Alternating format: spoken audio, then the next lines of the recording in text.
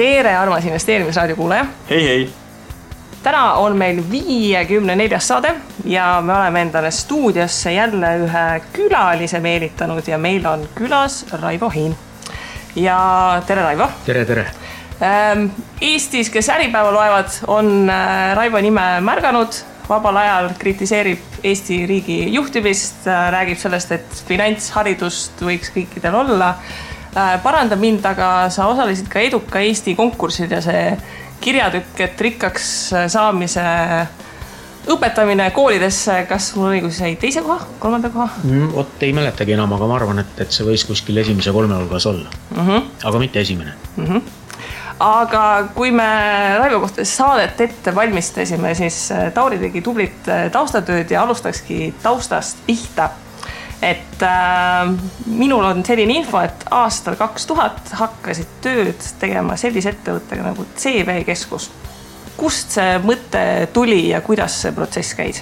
No see tuli selliste olude sundides mulle kaela, sellepärast, et üks töökoht hakkas mul just lõppema, ehk siis palgatöö. Ja teist ei olnud veel kusagilt ette näha, aga noor pereinimene nagu ma olin ja väike laps majas, et me tahame kõik süüa ja neid väikseid arvekesi oma igakuiselt maksta, nii et kuskilt ma pidin pihta hakkama ja ma kuskil nägin kuulutust, ma ei mäleta, kas see oli lehes või oli juba tollel ajal ja internetis oli, CV Online oli olemas.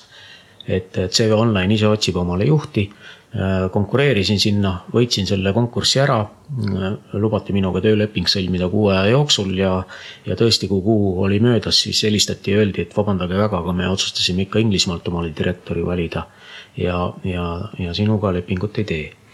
Aga mina olin selleks ajaks juba teinud väga suure eeltöö ära, mida see interneti tööotsimisportaal üldse endast kujutab ja kuidas seal üldse äri annab teha.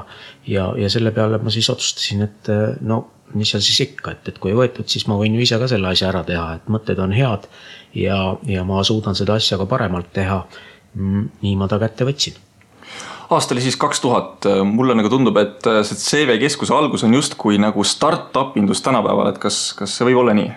Ja ta oli omal ajal või tänapäeva mõistes ta tõesti oli täielik start-up, sellepärast, et sõltumata sellest, et ma selle portaali kirjutamise ette võtsin, pidin ma siiski tööle minema, sellepärast, et ikkagi kõht oli tühi ja arved tahtsid maksta ja ma tegin seda CV Keskuse poolt siis töövälisel ajal, öisel ajal, nädalavahetustel, igal ajal, kus mul oli võimalik, võib-olla isegi natuke napsasin tööandja aega ja töö juures pühendusin ennast sellele, et midagi ei ole teha, nii see asi läks. Aga kas sellel hetkel, kas oskasid ette ennustada, et see projekt läheb nii suureks ja nii edukaks ja tuleb, mida siis tänapäeva startupi maailmas exitis nimetatakse, et see portaal lõpuks ära müüakse, et praegu me vaatame, et internetis raha teenimine, et hakka pihta ja tee, eks ju, et 15 aastat tagasi, et kas oli ennustada seda kasvu, et see kõik läheb nii suureks? See oli aasta 2000, kui oli esimene suur internetibuum USA börsil ja tollel ajal cash ei olnud tähtis oli kasutajate arv. Ja ükskõik mida sa tegid, peaasi, et sul oli palju kasutajaid ja küll hiljem kunagi millalgi hakkab miski asi ka raha tootma ja selle tuleviku visiooni või tuleviku ootuste põhjal siis müüdi nagu miljardites igasuguseid firmasid, mis mõne aja pärast siis ka pankrotti läksid. Ja loomulikult see tolleaegne trend natukene mõjutas ka minu mõtteviisi, et miks mitte äkki ka kuidagi saaks sellest osa, eks kuigi elame me siin kaugel nurgakeses ja oma peas ma arvasin, et mitte ei arvanud, aga nagu ajaloost teada, siis majandustsüklid on selline 7-10 aastat, eks liigub nagu lainekene kord üleval, kord all ja kuna see buum just hakkas läbi saama ja alla kukkuma sügisel 2000, siis ma oma peas nägin sellist visiooni, et umbes 10 aasta pärast on järgmine buum ja selleks ajaks võiks olla midagi mõnusat valmis, et olla ka turul leti taga seista ja pakkuda, kui äkki mõni huviline on. Aga tegelikult loomulikult ei olnud see mitte see motivaator, peamine motivaator, et seda tulevikus suure raha eest maha müüa, vaid ikkagi motivatsioon oli teha pikaaegselt head tööd ja nagu me teame, siis alati hea töö tulemus on ka hea tasu, sellepärast, et kui sa pakud midagi inimestele, mis neile korda läheb, mis neid aitab, siis tavaliselt on nad nõus ka selle eest raha maksma. Ja seetõttu siis selline väike visioon oligi, et ma teen natuke parema asja kui tollel ajal CV Online, kes oli ka aasta olnud turul kui nemad ja üritan neist parem olla. Kas see USA buum kuidagimoodi mõjutas sind ka, et kas oli näha, et võib-olla investorid ei ole nii huvitatud enam või just oli Eestisse jõudmas see, et investorid olid nagu huvitatud, et kuidas sa tundsid seda dünaamikat, et kui sa hakkasid selle asjaga pihta, kas oli raske või oli pigem lihtne? No sellel tegelikult ei ole see võib-olla õige küsimus, sellepärast, et internet oli tollel ajal üpriski esmases ajajärgus Eestis, eks, et esimest korda jõudis ta massidesse kuskil 95-96 aastal, mitte massidesse, aga nii-öelda tavaliste inimesteni, esimesteni ja loomulikult selle 2-3-4 aastaga ei saanud siin Eestis rääkida mingist internetiärist või mingitest ostmistest või tänapäeva mõttes startup-indusest, et tehakse nädalavahetusega mingi lehekülg valmis ja siis müüakse seda miljonite eest maha. CV Online vist oligi üks esimesi suuremaid, kuhu Rain Lõhmus oma raha pani vist mõned miljonid kroonid ja see oli siis nagu ütleme ka selline väike algus siin Eestis, ehk siis selle buumi jõudmine siia ka meie juurde, et keegi kuskil uskus, et ka meil annab internetiga raha teenida ja niimoodi see asi oli. Aga kas investeerimishuvi oli sinu elus olemas enne seda projekti või investeerimishuvi tuli pärast seda, kui see projekt oli lõppenud ja siis oli vaja müügist teenitud rahaga midagi pihta hakata? Jaa, mul on 20 aastat kogemust börsil ja esimesed börsitehingud tegin ma 96. aastal, kui Tallinna börs avanes ja see oli omamoodi naljakas, kui eile läks LHV börsile ja ma võtsin ka sellest üritusest osa, mis siis enne börsi avamist toimus ja seal näidati, kuidas Lennart Meri ostis suure kohver mobiiltelefoniga omale esimesed aktsiad.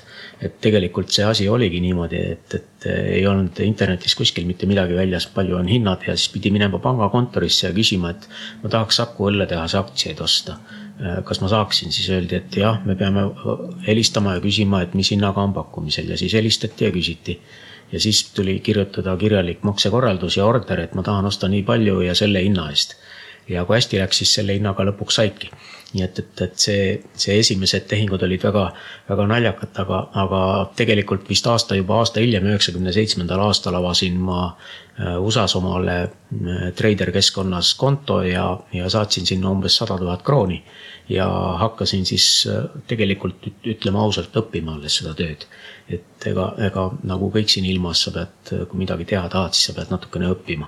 Ja loomulikult esimesed korrad see nii-öelda päevasisene spekuleerimine köitis väga sellepärast, et võis võita päris palju tolleaegses suurusjärkudes, aga võisid ka kaotada ja küllap mul oli mõlemaid, aga puhtalt ma sealt välja tulin. Ja tegelikult vist mõni aasta jäi vahele, kui ma ikkagi jätkasin juba pikemaaegselt, ehk siis enam mitte päevakauplejana. Kuigi ma olen seda spekuleerimist teinud ka viimati vist eelmise aasta detsembris, kui ma paar nädalat otsustasin, et nüüd ma spekuleerin ja spekuleerisingi. Aga kumb sulle rohkem meeldib, kas ettevõtlus või investeerimine? No need on ju ettevõtliku inimese 2 erinevat varianti, eks. Et peale investeerimine ja säästmine on üks töö, aga teine asi on ettevõtlus, kus sa võid nagu tegelikult ka rikkaks saada, eks. Kui sa investeerid, akumuleerid oma sääste, oma intresse, oma dividende, siis su kasv rahalisele rikkusele tuleb natukene aeglasemalt, kui sul oleks võimalus seda kõike teha ettevõtluses. Nii et otseselt mul mingit eelistust ei ole, et minu jaoks on nad mõlemad enam-vähem võrdselt üks ja see sama töö ja ma võtan neist mõlemist osa. Nüüd tuleme korra tagasi aastasse 2007, kui sa siis CV Keskuse otsustasid maha müüa, said sealt küllaltki suure summa. Kas peale seda lõppes sinu jaoks nagu palgatöö ära või oled sa jätkuvalt palgatööl või kuidas su tavaline päev välja näeb? No, ma võib-olla võtaks sellise sammukese tahapoole, et selle 7-8 aasta jooksul ei arendanud me ainult CV Keskust, vaid toimus selline loomulik kasv, mille jooksul me omandasime mõned uued portaalid, nagu näiteks tolleaegne KV.ee, Osta.ee ja hiljem lisandus neile Leedus veel mitmeid portaale. Kõikide puhul olid tegemist kuulutuste, tööpakkumiste ja vahendusportaalidega ja neid sai veel tehtud ka Euroopa poolel päris mitmes riigis, enam täpselt ei mäletagi, aga osad nendest läksid seal pankrotti ja osad töötavad siiamaani väga hästi, näiteks Ungaris. Nii et selline loomulik kasv jõudis täpselt siis sinnamaani, nagu ma alguses ütlesin, et 7 aastat hiljem toimus uus majandustsükli tõus ja graafikud olid kõik üleval, aktsiahinnad olid kõik üleval ja sel hetkel siis astusid tuppa härrasmehed Venemaalt, kes otsustasid, et nad tahaks meie CV Keskust ära osta. Mõni aeg hiljem lisandusid neile Lõuna-Aafrika suur meediakompanii Napster, ma ei mäletagi nime, kes siis otsustasid võtta meie kõik ülejäänud kuulutuste portaalid ja loomulikult investorina, kes on kogu selle ajaga börsil tegutsenud, siis mis saab veel olla parim aeg, kui graafiku tipus müüa oma positsioonid, mille sa oled omandanud graafiku põhjas. Aga kas pärast seda ei olnud nagu sellist sügelust, et tahaks mõne uue projekti või mõne uue ettevõtmisega pihta hakata? No sealt edasi järgnes juba selline loogiline asjade käik, kus kõigepealt inimene, kellel enne ei ole väga suurt rahasummat käes olnud, ei oska sellega esiteks mitte midagi peale hakata, kuna ta on üpriski rumal.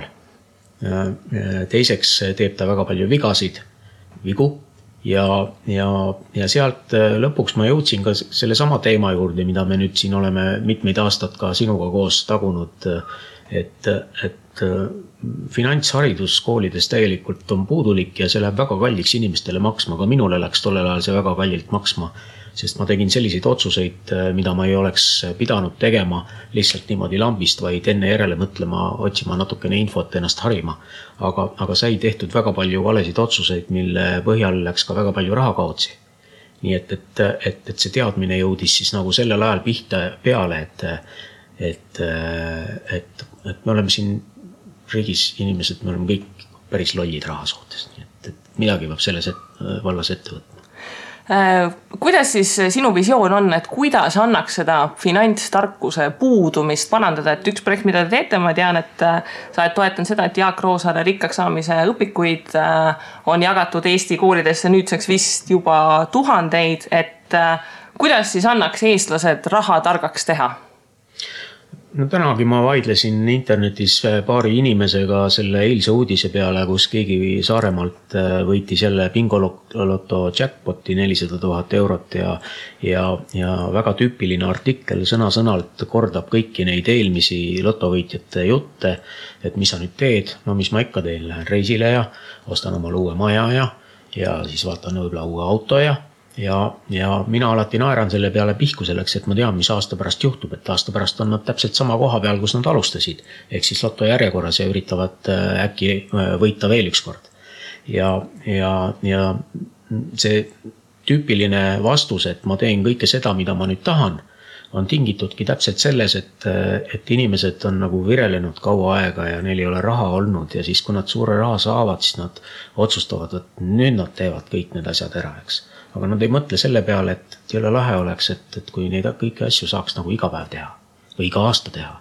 Nad teevad seda ainult üks kord ja ongi kogu lugu. Halvemal juhul on nad aasta pärast pankrotis, välismaalt lugusid me oleme kuulnud küll, mõni tapab hoopis ennast ära, eks. Aga ei ole Eestis ükski suur lotovõitja meil siiani rikaste nimekirja pääsenud ja ilmselt mitte kunagi ka ei pääse, sellepärast, et mõni aeg hiljem on nad samasugused vaesed edasi, nagu nad olid. Aga mis siis, kui Raivo Hein võidab lotoga? No minu puhul võib-olla see 400 000 eurot võita lotoga, ei tekita sellist suurt emotsiooni, sellepärast et see summa on selline tagasihoidlik summa, millega ma näiteks USA börsil mängin, eks. Ja me teame, et kui sa börsil nagu investeerid, siis sa pead seda väga pikaajaliselt tegema ja sa võid arvestada, et sa võid ka selle raha kaotada, aga pigem pikaaegselt sa võidad, nii et ilmselt ma rõõmust lakke ei hüppaks ja mul oleks hea meel võib-olla selle üle, et mul on üks instrument juures, millega siis oma tööd edasi teha, ehk siis veel investeerida ja raha mahutada. Ehk minu jaoks raha on tööriist. Aga viimasel ajal täpselt selle sama finantshariduse ja igasuguste investeerimisklubide asjadega on see finantsilise vabaduse idee nagu hästi palju levima hakanud, et mida sina arvad, kas täiesti tavalisel keskmist Eesti palka teenival keskmisel inimesel on võimalik säästmise ja investeerimise abil jõuda finantsvabaduseni? No te olete selle 50 saate jooksul ju sellest iga kord rääkinud, eks? Aga vastused on alati erinevad. Loomulikult on võimalik ja kõik oleneb inimesest, eks, et kui sa ikkagi lõpuks väga tahad oma lotovõidu turule viia, siis vii, no mis seal siis ikka, eks. Aga kurb on see, et pärast jälle kirutakse rikkaid ja pärast kirutakse, et need raha on kõik otsas ja kõik elu on täpselt samasugune, eks. Et sellisel juhul ei maksa ka nagu seda teist poolt võimendada, kui sa selle ühekordse otsuse võtad, et sa tahad elada see 1 aasta või 2 aastat ja pärast oled sa samas kohas tagasi. Kui sa siiski otsustad, et sa tahad neid kõiki asju teha kogu aeg ja iga aasta, siis see oleks nagu hea alternatiiv ja seda me siis nagu propageerimegi, et kui nüüd inimsuhted välja jätta, siis perekondades on ikka tülid ju raha pärast, eks. Ja mis pärast raha pärast tülid tulevad ikka sellepärast, et teda ei jätku. Ja miks teda ei jätku? Sellepärast, et inimesed ei oska oma raha kasutada õieti, rääkimata sellest, et nad säästaksid midagi või investeeriksid midagi.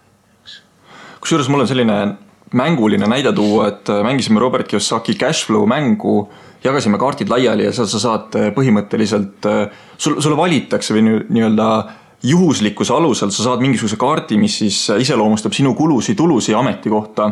Ja väga huvitav on alati näha, et kes saab arstiks on ja seal on palk nagu väga kõrge, tavaliselt nagu kulud väga kõrged ja see inimene, kes siis meil sai koristajaks, oli alguses nagu väga kurb, et mul on palk nii väike, et kuidas ma saan finantsiliselt vabaks.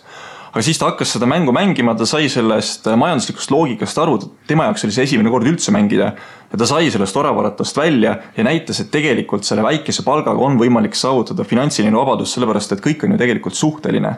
Et kuidas me teenime, kuidas me kulutame ja minu finantsiline vabadus ei pruugi olla ju teise inimese finantsiline vabadus, kes sõidab ringi märksa uhkemate masinatega või siis elab märksa uhkemas elupaigas tegelikult ju. Jah, no see niimoodi ju täpselt on, et kui me räägime rikkusest, siis rikkuse ühik on mitte raha hulk, vaid aeg, ehk siis kui kaua sa saad elada niimoodi, et sinu säästud või sinu passiivsed sissetulekud katavad ära sinu igapäevased kulud. Nii et kui koristaja palk on 500 eurot ja tema igakuised kulud on 200 eurot, siis ta on üpriski rikas inimene majanduslikult, eks. Et ta suudab nagu 300 eurot kogu aeg säästa ja arvutades ümber see tema kuludele on see nagu 10 aastaid tema majanduslik rikkuseks sellisel juhul. Nii et teistpidi jälle, kui me vaatame vähe rahaliselt rikkamat inimest, kelle sissetulek on, ma ei tea, 10 000 eurot kuus, aga tema kulu on ka 10 000 eurot kuus, siis ta on nagu tükk maad vaesem, kui on see koristaja. Et rikkust ikka määrab ära see, kui kaua sa suudad elada sõltumatult oma passiivsetest sissetulekutest. Meiega Tauriga see võib-olla elame natukene mullised, kuna me siin investor kogukonnas hästi sees oleme, siis me tunnetame, et ümberringi inimesed kõik väga tahavad investeerida ja tegutsevad. Et kui sina nagu vaatad üldist pilti niimoodi võrreldes 10 aasta taguse ajaga, et kas on nagu tunda muudatust, et inimesed tahavad rohkem rahaasjadega tegeleda ja et investeerimine on rohkem teema, et paljud inimesed praegu räägivad, et praegu oleks justkui investeerimise buum, et sellest räägitakse liiga palju ja siis hakatakse rääkima, et taksojuhid on turgudel, et kui jõudne. Tegelikult jah, on küll, sellest on ju igal pool juttu ja ma just eile mõtlesin, et kui ma käisin aastal 2012 või oli see 13 Kuku raadios intervjuud andma, mingi külalise saade, mis pühapäeviti seal tuleb, siis ma rääkisingi seda sama juttu esimest korda nagu avalikkuse eest ja peale seda hakkasin seda rohkem propageerima ja tundsin, et äkki olen mina ka natukene süüdi, et me oleme praegult nii kaugele jõudnud, sellepärast et Jaagu raamat oli tolleks ajaks juba mitu aastat olnud esimene trükk vist väljas, aga keegi ei olnud sellest kuulnudki, nii et kui ma hakkasin trummi taguma, siis läks siis sõna nagu liikvele ja teadmised läksid lahti inimestel või jõudsid neile kohale, nii et see on saavutanud mõõtmeid ja selle üle võib ainult head meelt ju tunda. Kuigi olles vene aja laps, ma mäletan, kui ma sõitsin Õismäelt trolliga linna, siis trollibussis oli see kuulutus reklaam oli üleval, et tulge kõik trollijuhiks õppima. Siis ma mõtlesin, et huvitav, kui kõik inimesed lähevad trollijuhiks, mis siis saab? Et täpselt samamoodi võime me mõelda, et kui kõik inimesed nüüd investeerivad ja saavad majanduslikult vabaks, mis siis saab? Tegelikult me ju teame, et see ei ole võimalik väga.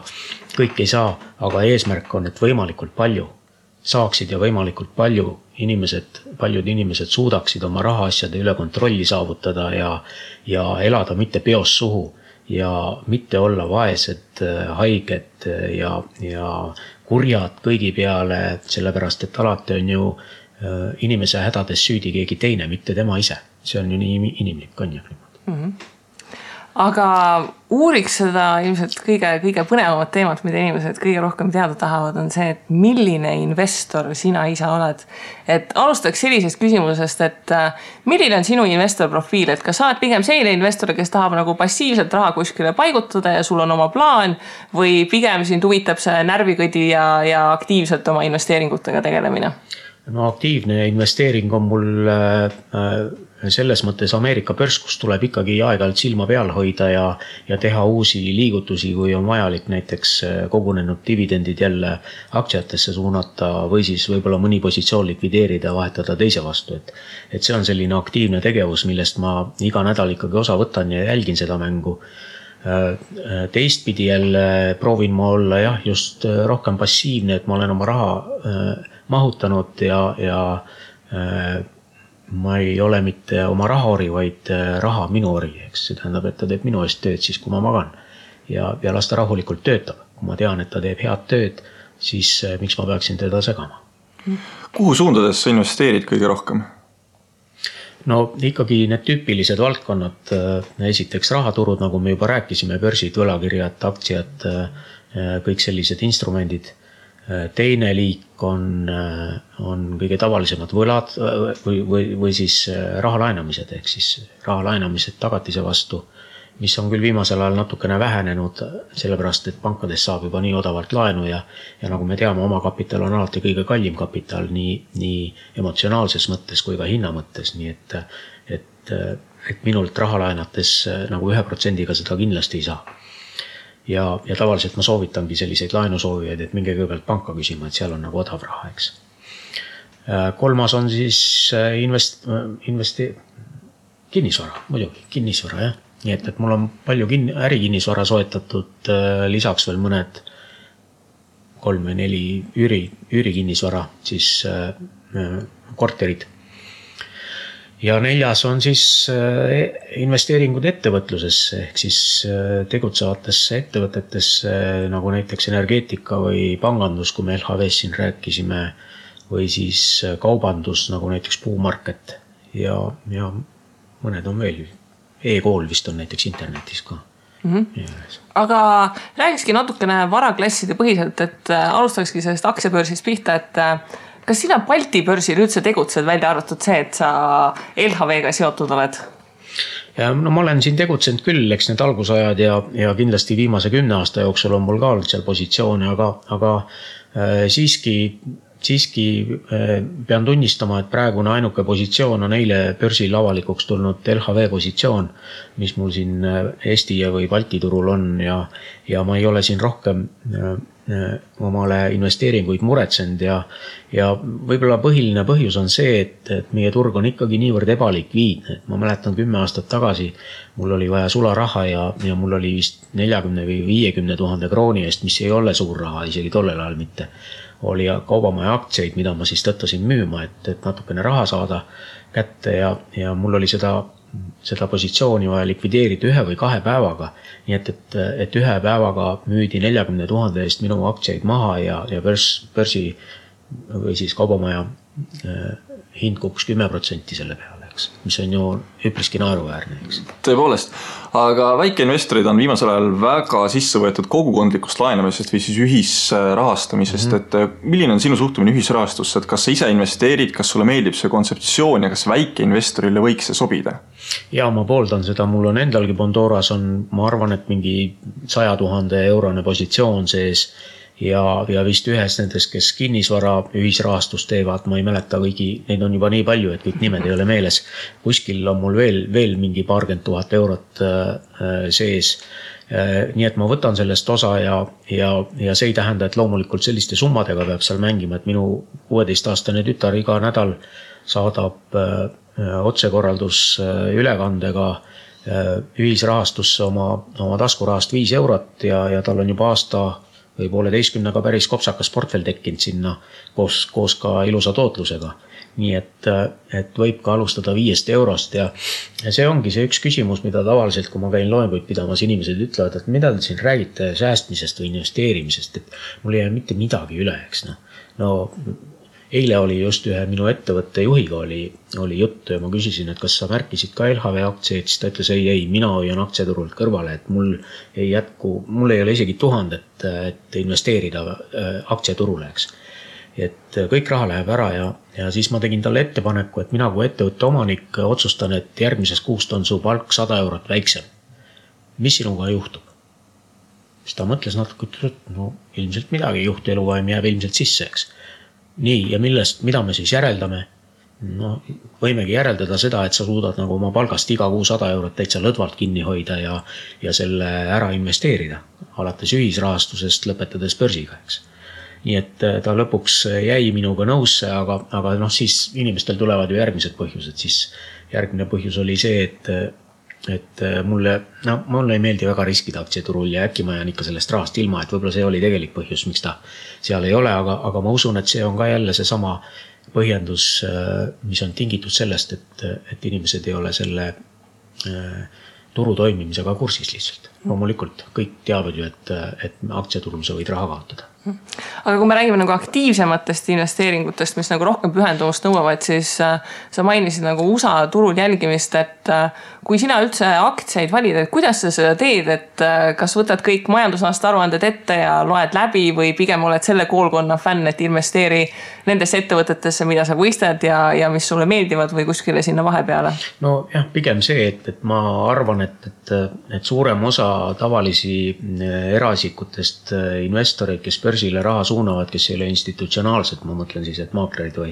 või professionaalid, et nad ikkagi tegutsevad rohkem selliste instinktide ajendil, ehk siis investeerivad neile tuttavatesse firmadesse ja kes ei jõuab neid tabeleid ja numbreid lüüa, ma ütlengi, et ma usun, et isegi mina ei ole niivõrd haritud, et ma suudan nagu võtta ühe USA firma omale ette ja tema bilanssi lugema hakata ja teha seda viimased 10 aastat tagasi ja selle põhjal siis järeldama hakata, mis juhtub järgmised 10 aastat, eks.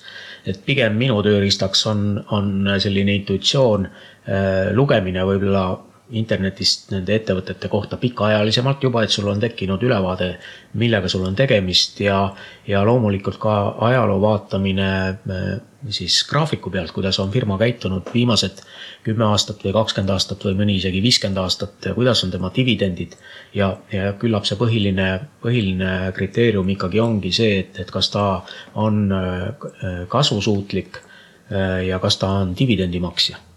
Ja teistpidi jälle, kui me räägime siin kasvusuutlikust firmades, siis ma võib-olla inimestele tuletan meelde, et börsile võib investeerida ka niimoodi, et sa mängid hoopis langevale turule, ehk siis kui sa arvad, et mõni firma hakkab pankrotti minema, siis sa müüd ta lühikeseks ja teenid selle pealt väga kena kopikat, nii et ei ole, mõlemad suunad on võimalik omale teenimiseks panna. Ennem ettevõtlusest rääkides mainisid ka, et investeerid energiasektorisse, et üks osa energiasektorist on näiteks ka päikese tuuleenergia, ehk siis nii-öelda roheline mõtteviis. Saaremaal on sul ka mingisugused investeeringud ju olemas päikesesse ja tuulde, et kuidas sa üldiselt suhtud neisse nüüd täna, kui sa oled juba olnud nendes asjades sees? No tegelikult on mul investeering ka Nelja Energia ettevõttesse, kellel on Eesti Baltikumi suurimad tuulepargid ja see on selline nagu ettevõtluse poole pealt, aga Saaremaale ma olen ehitanud tõesti oma põllu peale päikesepaneele igavese hunniku ja ühe väikse tuuliku ka püsti pannud ja ma suhtun sellesse hästi, sellepärast et kui päikest on palju ja kust kogu energia tuleb maakerale. Loomulikult päikesest ka nafta on päikeseenergia, mis on miljonite aastate jooksul akumuleerinud, siis miks mitte seda kinni püüda ja seda enda kasuks jälle tööle panna, nii et praegusel hetkel on mul suvised arved on kõik negatiivsed, ehk siis miinusmärgiga. Aga kui nüüd mingisugune väikene talu soovib ka näiteks endale päiksepaneelid panna, et kas see on tema jaoks mõistlik investeering või mitte? No küllap ikkagi jälle peab ise välja arvutama, et kui suured on su elektrikulud näiteks ja kui suured on sul võimalused, kas sa tahad nagu seda ettevõtluseks teha või sa tahad, et see päikesepaneel kataks sinu igapäevased kulud ära. Et minu puhul on see maal ikkagi see, et minu igapäevased energiakulud on seal kaetud ja kõik, mis üle jääb, läheb võrku, ehk siis teistpidi ka natukene ettevõtlus ehk siis tagasimüük ja veidikene ka raha teenimine, nii et arvutuse järgi on mul kogu pargi tasuvus aega umbes selline 10-12 aastat. Nii et tänasest umbes veel 8 aastat siis peaks hakkama nagu kogu aeg nagu kasumit teenima juba sealt. Eestlaste lemmikinvesteeringuks on vaieldamatult kinnisvara. Et nagu ma aru sain, siis sina pigem fokuseerid ärikinnisvarale kui elukondlikule kinnisvarale? No ma ütleks, et pigem ei ole, sellepärast, et sa vihjad sellele, et eestlased ostavad omale elamispindadeks maju ja kortereid ja siis nad ütlevad, et ma tegin hea investeeringu. Aga elamispind on kulu, mitte investeering ja inimene peab kuskil elama ja see on tema kulu. Kui ta omale maja ostab, ehitab või korteri ostab, siis ta teeb kulu, mis nõuab igakuist teenindamist. Ja see ei ole mitte mingisugune investeering. Nii et investeering on see, kui sul on elamispind olemas ja sa ostad sellele lisaks siis kas üürikorteri või ärikinnisvara. Aga kui sina enda portfelli kinnisvara objekte valid, et millised objektid sulle meeldivad või kuidas sa otsustad, et kuhu oma raha paigutad? Et praegu näiteks paljud räägivad, et meil on kinnisvaras ikkagi see järgmine tipp kas käes või kohe käes, et me oleme nii buumis, et võiks tulla krahh, et kuidas sina kinnisvaraturule praegu vaatad? No ma vaatan hästi selles mõttes, et ma arvan, et praegult ei ole selliseid näitajaid õhus, nagu oli meil 10 aastat tagasi või 9 aastat tagasi. Kuigi indeksid on jõudnud kõik sinna samma, aga majanduskeskkond on teine, näiteks inflatsiooni praktiliselt ei ole, vaid on deflatsioon. Ja selles mõttes on kinnisvara veel väga hea kaup, et ta seisab maa küljes kinni ja teda ei saa ära viia. Ja loomulikult, kui tulevad viletsamad ajad, siis võib juhtuda, et ta ei tooda sulle nii palju ja sa pead siis nagu peale maksma hakkama või võib-olla lähed isegi pankrotti või pead maha müüma, et oma laene teenindada. Aga siiski, ma olen päris mitmesse ärikinnisvarasse investeerinud oma ettevõtte kaudu. Lisaks on mul ka Efteni aktsiaid, kes siis on Baltikumis üks suurimaid ärikinnisvara omanikke ja me seal Eftenis ei näe praegult ega mina ka oma enda kinnisvara poole pealt küll, et homne päev midagi peab juhtuma. Loomulikult ma ju välista, et see järgmisel 10 aastal sellised viletsamad ajad tulevad, aga need tulevad igal pool ju. Nii aktsiabörsil on viletsad ajad, siis on kinnisvara turul on viletsad ajad, siis on pereelus on viletsad ajad, eks. Ja meie elu ongi niimoodi, et hommik, päev ja õhtu ja öö, eks. Nii et see kõik kordub ja sa pead oma riskid lihtsalt ära maandama või niivõrd palju paika panema, et sa suudad need halvad ajad ka üle elada. Kui maja seisab ilusti maa küljes kinni ja on nagu kinnisvara, siis kuidas sa suhtud metsa? Et mets või puu seisab ka maa küljes ilusti kinni, et kas see on potentsiaalne võimalus investeerida eelkõige näiteks väikeinvestoritele, suurtel investoritel, kes peaks võtma metsa endale fookuseks? Ma ei ole ise kunagi metsaga tegelenud, mul on Saaremaal küll maad ja mul on helistatud, et seda on tahetud ära osta päris mitmed korrad, alles eile tuli üks kõne. Aga nii nagu on ümberringi ajakirjanduses kuulda, siis metsaga teenitakse päris hästi raha ja ma ei ütle mitte midagi halba selle kohta, küllap on ka mets, mis on tooraine ja taastuvenergia allikas, selline hea koht, kuhu investeerida, aga loomulikult on selline investeeringu tsükkel või pikkus nagu väga pikk. Mets kasvab kaua, enne kui ta küpseks saab ja enne kui teda saab realiseerima hakata. Nii et ta on pigem selline, ütleme nagu kuld mõnes mõttes, et sa võid ju nagu kulda osta, mis sind kaitseb viletsatel aegadel, aga kui sõda peale tuleb, siis kullaga Rootsi ei uju, sellepärast kuld on raske, eks. Ja küllap siis teda nagu otseselt investeeringuna ei saa käsitleda, kuivõrd nagu turvasadamana ja ma arvan, et mets on mõningal määral umbes samasugune, kuigi ta on likviidsem. Kui me nüüd natuke mõtleme sellises mitte päris futuristlikus võtmes, aga et oletame, et Raivo Hein on täiesti tavaline Eesti töömesilane, kes teenib Eesti keskmist palka, siis need kogemused, mis sul selja taga on investeerimisega, sa tead, kuhu investeerida, milliseid investeeringuid teha. Kui sa oled see keskmise palgaga töötaja, siis mis oleks need sektorid, kust sina alustaksid oma investeeringukarjääri? No küllap ikka jälle need samad, ega need kuidagi ei muutu või neid ei tule juurde, et kui sul enne investeeringuid ei ole, siis alusta börsist ja alusta ühisrahastusest ja sealt edasi liigu juba sujuvalt kinnisvara peale, üürikinnisvara peale, kui niivõrd palju algkapitali juba tekib, et sa suudad selle peale laenuvõimenduse peale võtta. Mulle meeldis see, et sa praegu ütlesid, et kõik peaks nagu minema sujuvalt, et kui sa investeerid börsile, see tähendab seda, et sa kohe automaatselt pead ka ülejäänud muudesse varaklasside investeerima, vaid piisab, kui hakkad ühest pihta ja laiendad.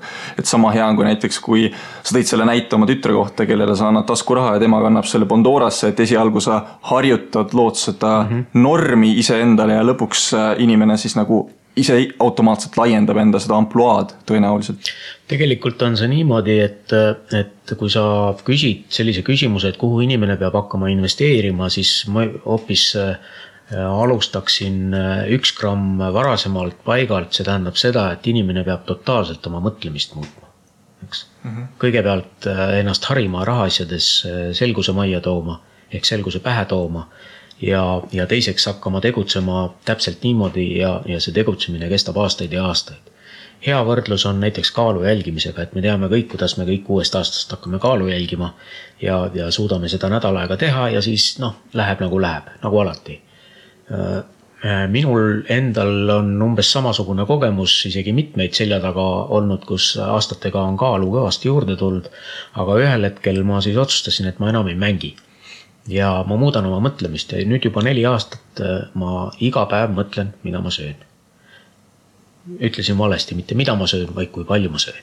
Et tähtis ei ole see, mida sa sööd, vaid tähtis on see, kui palju sa sööd. Kui sa sööd rohkem, kui sa kulutad, siis loomulikult oled sa veidikene suurem inimene ja kui sa sööd vähem, kui sa kulutad ja suudad hoida seda taset niimoodi, et su kaal väga ei langeks, siis sa oled normis. Ja see muutus on niivõrd totaalne, see on nagu ajupesu, mis peast on läbi käinud. Et sa enam ei saa sellest välja, sa lihtsalt kogu aeg mõtled selle peale. Ja täpselt samamoodi peab olema rahaasjades, kui sa toimetad oma rahaasju, sa pead selle peale kogu aeg mõtlema, sellepärast kui sa lased ennast lõdvaks, siis läheb täpselt samamoodi nagu kaaluga. Tõepoolest, mulle on jäänud samasugune mulje, et mõttemaailma muutus on see esimene samm, mida peaks tegema. Ja kas raamatutega on võimalik mõttemaailma muuta, et ise sa Jaak Roosaarega koos rikkaks saamise õpikut koolides levitad, et kas on mõni teine raamat veel, mis tegelikult tasuks nagu väikeinvestoril läbi lugeda, et mis muudaks tema mõttemaailma rohkem investori suunas? Tegelikult teate ju väga hästi, et neid raamatuid on küll, need Kiyosakist ja nii edasi, neid, mis räägivad umbes samast teemast, aga ma arvan, et sellised teadmised võib-olla ei tulegi mitte ainult kohe selle ühe raamatu läbilugemisega, vaid sellised teadmised tulevad aastatega ja nad algavad lapsepõlvest pihta. See tähendab seda, et kui palju sa üldse raamatuid loed, kui suur ja lai on sinu silmaring ja kas sa suudad nendest raamatutest enda jaoks näiteks kooli lõpuks või ülikooli lõpuks paika panna maailmapilti, kus pusle otsad lähevad juba üksteisega kokku ja sa hakkad aru saama, kuidas ühiskond toimib, kuidas rahamaailm toimib, kuidas inimsuhted toimivad. Et see on pigem tähtsam, et sa harid ennast nagu üldisemalt ja laia silmaringiga ma mäletan ise, et koolis, kui me õppisime, keskkoolis õppisime tuletisi, siis sai kõik need valemid pähe aetud, aga mis üldse on tuletis ja mille jaoks seda on vaja, sellest ei rääkinud keegi koolis. Ja siis ülikoolis kõrgemas matemaatikas järsku räägitakse, mis on tuletiseks, funktsiooni muutumise kiirus. Eks, et kui asukoha tuletis on kiirus, see tähendab, et kui asukoht muutub, siis tema muutumise kiirus näitabki selle objekti nii-öelda füüsilist kiirust. Eks. Ja see lõi mõtte lahti, et ongi niimoodi ju täpselt. Ja kui sa võtad veel kiiruse tuletise, saad kiirenduse, siis on täpselt samasugune lugu. Eks.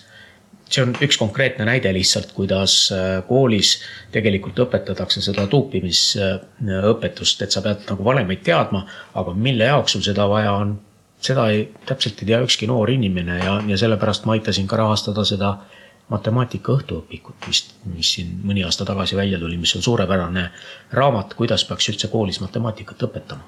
Ja täpselt samamoodi siis ka rahaasjades. Ja, kes ei ole seda matemaatika õhtuõpikut lugenud, siis väga soovitan, tõesti annabki õhtul enne magamaminekut paar peatükki matemaatikat lugeda ja pole üldse hirmus ka nendele, kes muidu matemaatikat väga kardavad. Aga võib-olla kokkuvõtteks paar küsimust üldiselt sinu portfelli juhtimise kohta, et esiteks, et igapäevaselt, kui võib-olla jätta kõrvale see, et kui sa aktiivselt börsil kaupled, et kui palju sinu päevast kulub investeering või nädalast kulub investeeringutel silma peal hoidmisel või uue info otsimisel või jälgimisel, et kas investeerimine on selles suhtes täiskohaga töö, et 8 tundi päevas või et paar tundi nädalas jälgid siin ja seal ja siis on mingid kiiremad ajad või kuidas see välja näeb? No kindlasti mitte, et eesmärk on see, et sa praktiliselt üldse ei jälgi, vaid kõik investeeringud töötavad täpselt niimoodi, nagu nad peavad tööd tegema ja sina saad rahulikult teha seda, mida sa ise tahad. Et see on ju see ülim eesmärk, ehk see ülim vabadus, et sa lähed sinna ja teed seda, mis sul pähe tuleb ja sa ei pea muretsema selle pärast, et sul rahakotis raha ei ole, et kõike seda asja teha. Nii et minu puhul on see ka täpselt samamoodi nii, et ma proovin võimalikult vähe sellega tegeleda. Aga kuidas alustades oli? No alustades on loomulikult teistmoodi, kui sa hakkad kuhugile raha investeerima, siis sa pead ju selgeks tegema. Nagu ma sulle alustades rääkisin, et ma ei teinud omale selgeks ja miljonid eurot läksid, nagu poleks neid kunagi olnudki. Eks. Et selles mõttes peab loomulikult oma töö ära tegema, et mitte pärast maksta kooliraha selle kaotuse hinnasildiga. Ja üks selline portfelli teooria küsimus ka, et mulle väga meeldis, et sinu portfellis olid väga erinevad varaklassid esindatud, et mille järgi sa üldse otsustad, et selline protsent võiks olla sellises varaklassis, selline protsent võiks olla sellises varaklassis ja et kas sul on endal ka oma mingi lemmikinvesteering, et sageli on inimesed, kes on väga kirglikud, et mulle meeldib ainult see üks investeering, kinnisvara investorite puhul kipub seda eriti olla, et ainult üks investeering ja siis on 99% kinnisvarast. Et kuidas sina seda portfelli tasakaalu enda jaoks leiad? No munad tuleb ikka eraldi hoida, eks, ja sinna seda peab väga rangelt jälgima, sellepärast, et tõesti, kui asjad võivad nihu minna ja tavaliselt nad lähevadki, nii ütleb Murphy seaduseks. Et kui sul asi on nihu läinud, siis üks vilets investeering ei röövi sinu ööund ja ei sunni sind kell 9 hommikul uuesti tööle minema, eks. Et see jagamine või hajutamine on selles mõttes väga tähtis. Mina selles mõttes ei ole endale ette pannud, et ma tahan võimalikult suurt tootlust saada või numbriliselt, et me teame, et mida suurem on sinu tootlus, seda suurem on ka risk. Ja kui ma enne mainisin, et ma proovin võimalikult vähe selle teemaga tegeleda, siis see tähendab ka seda, et ma ei võta võimalikult suuri riske. Minu eesmärk on selline 8% omakapitali tootlus aastas ja kui ma vaatan ajalugu oma aastate lõikes, siis mõnel aastal on see 5 olnud ja mõnel aastal on see 12 olnud. Nii et ma jään umbes sinna vahe peale ja see töötab hästi. Et ma lihtsalt soovitan, et ei maksa ahneks minna, aga kes tahab riskida, see peab seda kindlasti tegema ja riskima peaksid eriti noored, sellepärast et neil ei ole mitte midagi kaotada. Aga kas sul on ka mõni väga suur võit olnud, mis sul väga eredalt meeles on? Me võime protsentuaalselt rääkida või siis me võime rääkida ka rahasummaliselt, aga loomulikult neid on olnud ju, kui sa aastate jooksul investeerid, siis juhtub üht-teist, eks, ja loomulikult on ka suuri kaotusi olnud, eks. Aga ma julgen öelda, et LHV aktsiatesse oli omal ajal üpriski riskantne investeering, sellepärast et ajad olid viletsad ja pank alles alustas ja miinused olid väga suured, aga kui eile aktsiabörsil avanes IPO hinnaga ja natukene isegi tõusis, täna vist isegi lisaks veel, et see on nende aastate peale üle 200% tõus, vähemalt minu investeeringu puhul, mis teeb umbes selline 30% aastas, mis on väga hea tulemus. Aga kui sa nüüd mõtled oma investeerimiskogemuse peale ja üritaksid nagu kokku võtta paar nagu sellist põhimõtet, mille jälgimine on sulle toonud kõige rohkem edu, et mingid asjad, mida sa kas kunagi ei tee või mingid asjad, mida sa alati teed, mis sa arvad, et on aidanud sind sinu eduka investeerimiskarjääri juures? No ettevõtlik inimene tavaliselt mõtleb alati oma tegemistest ka selle peale, et kas seda tegevust annab kuidagi moodi ka kasumiks pöörata, nii et sinna ei ole midagi parata, aga mina mõtlen kõigi oma tegemiste puhul seda, mis puudutavad raha või investeerimise poolt, et need asjad ikkagi läheks niimoodi. No mis ma sulle seal ikka ütlen, et loomulikult sa pead sellele mõtlema ja loomulikult sa võiksid enda jaoks oma kriteeriumid paika saada, et nende järgi nagu tegutseda ja neid väga rangelt jälgida. Minu mõtlemine juba algas umbes siis, kui ma mäletan, ma olin 15-aastane, kui mul esimesed kogemused tulid sellest, et see oli sügavene aeg, kuidas üldse nagu raha annab teenida ja ma teadsin juba sellel ajal, et ma ei tahaks nagu väga kellestki sõltuda. Ja ma tahaks olla iseenda peremees ja kuidagi moodi sealt maalt hakkas see asi pihta, see mõtteviisi muutus ja see, et sa oled kogu aeg selles sektoris sees ja niimoodi ta lähebki, nii et nagu ma ütlesin, on see nagu kaalupool. Et sa pead oma mõtteviisi muutma ja sa pead tahtma seda kõike selleks, et me kõik elame oma unistustes, eks, aga üle vilets on oma unistustega surra. Et parem oleks surra reaalsete tegudega, et need unistused ellu viia. Suured tänud, Raivo, et sa oled saatesse tulnud ja lõpetuseks küsime siis selle kõige klassikalisem, kõige viimase küsimuse, mida me kõikide külaliste käest küsime, et kui meie kuulajad tahaksid sinuga kuidagi moodi kontakti saada, kas sul on Facebook, kas sul on email, kas sul on mõni blogi, mida sa tahaksid välja reklaamida, mille kaudu saab sinuga siis kokkupuute luua? Ma mäletan, mul tuli ükskord üks noormees tuli mulle jutule ja ütles, et tal on jõle hea idee. Et ta tahaks raha saada selle peale ja ma küsisin, et mis idee see on, siis ta ütles, et ma tahan mobiiltelefoni raadiot panna. Eks see oli siis tollel ajal veel nuputelefonid olid, et saaks raadiot kuulata. Aga selle jaoks on vaja eraldi kiipi sinna Nokia telefoni istutada. Ja siis ma küsisin, et hea küll, et kas sa oled Nokiaga juba rääkinud, et nad selle kiibi sinna istutavad, eks. Siis ta ütles, ei, ma veel ei ole jõudnud, siis ma küsisin, aga kas sa oled Valdo Valmoga rääkinud, et TMT nagu toetaks seda asja. Siis ta ütles, et ei, et ma ju ei saa Valdo Valmoga kuskilt ühendusteks. Et see on ainult 1 või 2 klikki, et minu kõik andmed leida ja minu isikuni jõuda. Selge. Aga omalt poolt, mis meil soovime, et päikesepaneelid jätkuvalt elektrit toodaksid ja et Saaremaal rahulik elu oleks. Et päikesepaneelid edukalt efektiivselt toimiksid, siis on vaja külma ilma, et peaks vist soovima, et Saaremaale tuult ja külma ilma. Ei, külma ilmaga ei ole siin midagi tegemist, päikesepaistelist ja tuulist ilma on vaja. Päikesepaistelist ja tuulist, no nii, aga me siis soovime päikesepaistelist ja tuulist ilma ja raadiokuulajatega kohtume juba järgmises saates, kus meil on muu hulgas ka külaline stuudiosse leitud. Jah. Nii, aga omalt poolt kõike head teile ja tšau! Tšau! Head aega!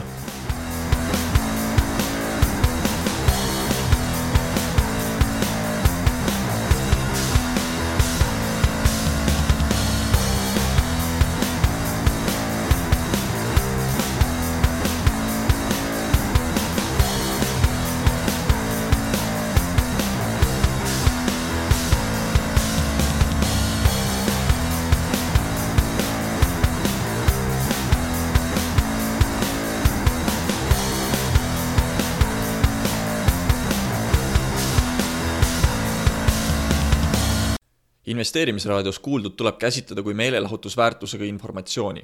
Me ei jaga investeerimisega maksunu ning kuigi püüame edasi anda võimalikult täpset teavet, siis igasugune investeerimisrisk jääb investori enda kanda.